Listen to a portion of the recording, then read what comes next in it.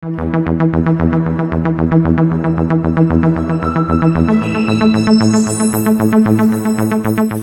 everybody. Welcome to CripChat, your weekly podcast for everything English and Philippines.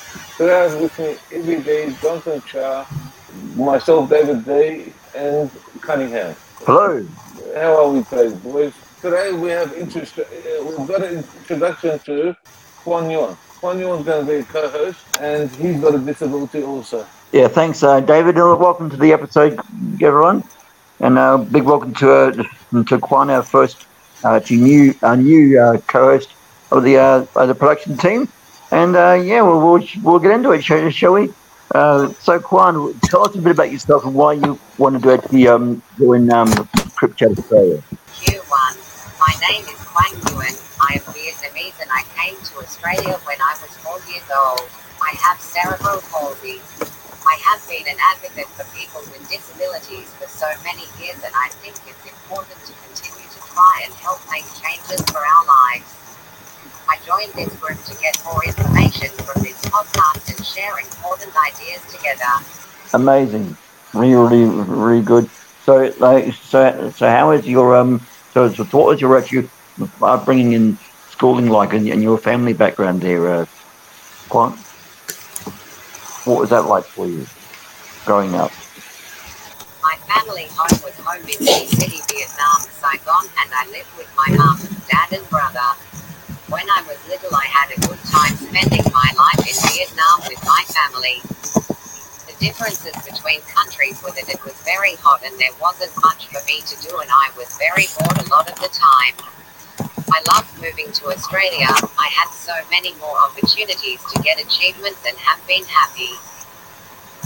In 1987 I went to Rosalie Public School. 1988 I went to see the deaf and blinding and returned to Rosalie Public School, and then I moved to Truscott Street Primary School in 1990.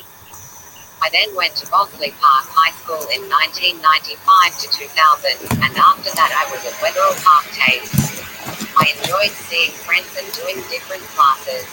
I really enjoyed doing math, science, and industrial art. My feelings about school are that my teachers are sometimes good and sometimes really bad. Sometimes I would forget to do my homework and the teachers would give me detention. Wow, terrific! That's really great.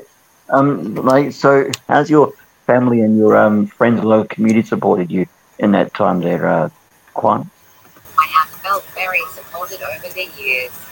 My family helps me at home. They cook for me and help me get dressed and also help me when I need to see the doctor. My support workers help me day to day with most things. They help me do work and help my business and gain achievements. I rely on my friends and support workers with life goals and everything. Okay, yeah, that's really great, fantastic. So when it comes to information technology and computers and the like, what's your favorite thing about them that you like the most? When I was younger, I used my communication board, typewriter, and was learning sign language. Now that technology has developed so much, there is so much more I can do.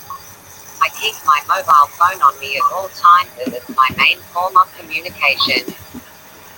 I can use Bluetooth for my hearing aids to act as earphones. Wi-Fi is great for me to do my work. Touchscreen makes typing so much easier because having cerebral palsy made it hard for buttons.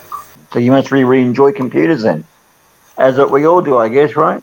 I believe, Quan, you're a passionate sports guy. What do you like most about sports, and how has it actually helped you in your life? In high school, I played many sports. I was excited to have been a part of different sports and got achievements in 1995 to 2000. Then I was excited to see and participate in the athletic carnival, including the swimming carnival, horse riding, and then the wheelchair racing. Playing sports has taught me how to better myself in different ways and also to accept failure and use it to improve.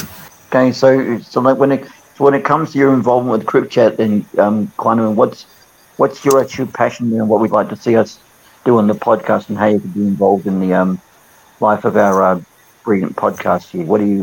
What's your want for topics and interviews?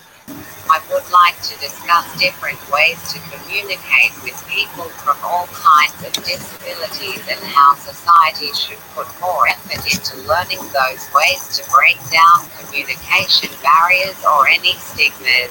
Would also want to hear about educating people with disabilities, and is the current system working or can we improve? Yeah, amazing. What advice would you want to give, like others with disabilities who are in your similar position and are like towards what they're beginning with, starting out their journeys in life? What would your advice be to these others with disabilities in Australia? If anyone is feeling sad or worried about how people look at you because you have a physical disability, you should always remember how everyone is different and there are more people like you. Find a nice support group, get out in the community and remember how much you are loved. Smiles can go a long way. Thanks for joining us all, and please like, share, and subscribe. And we'll be back next week with more of CripChat Australia. Thanks for joining us. Bye, guys.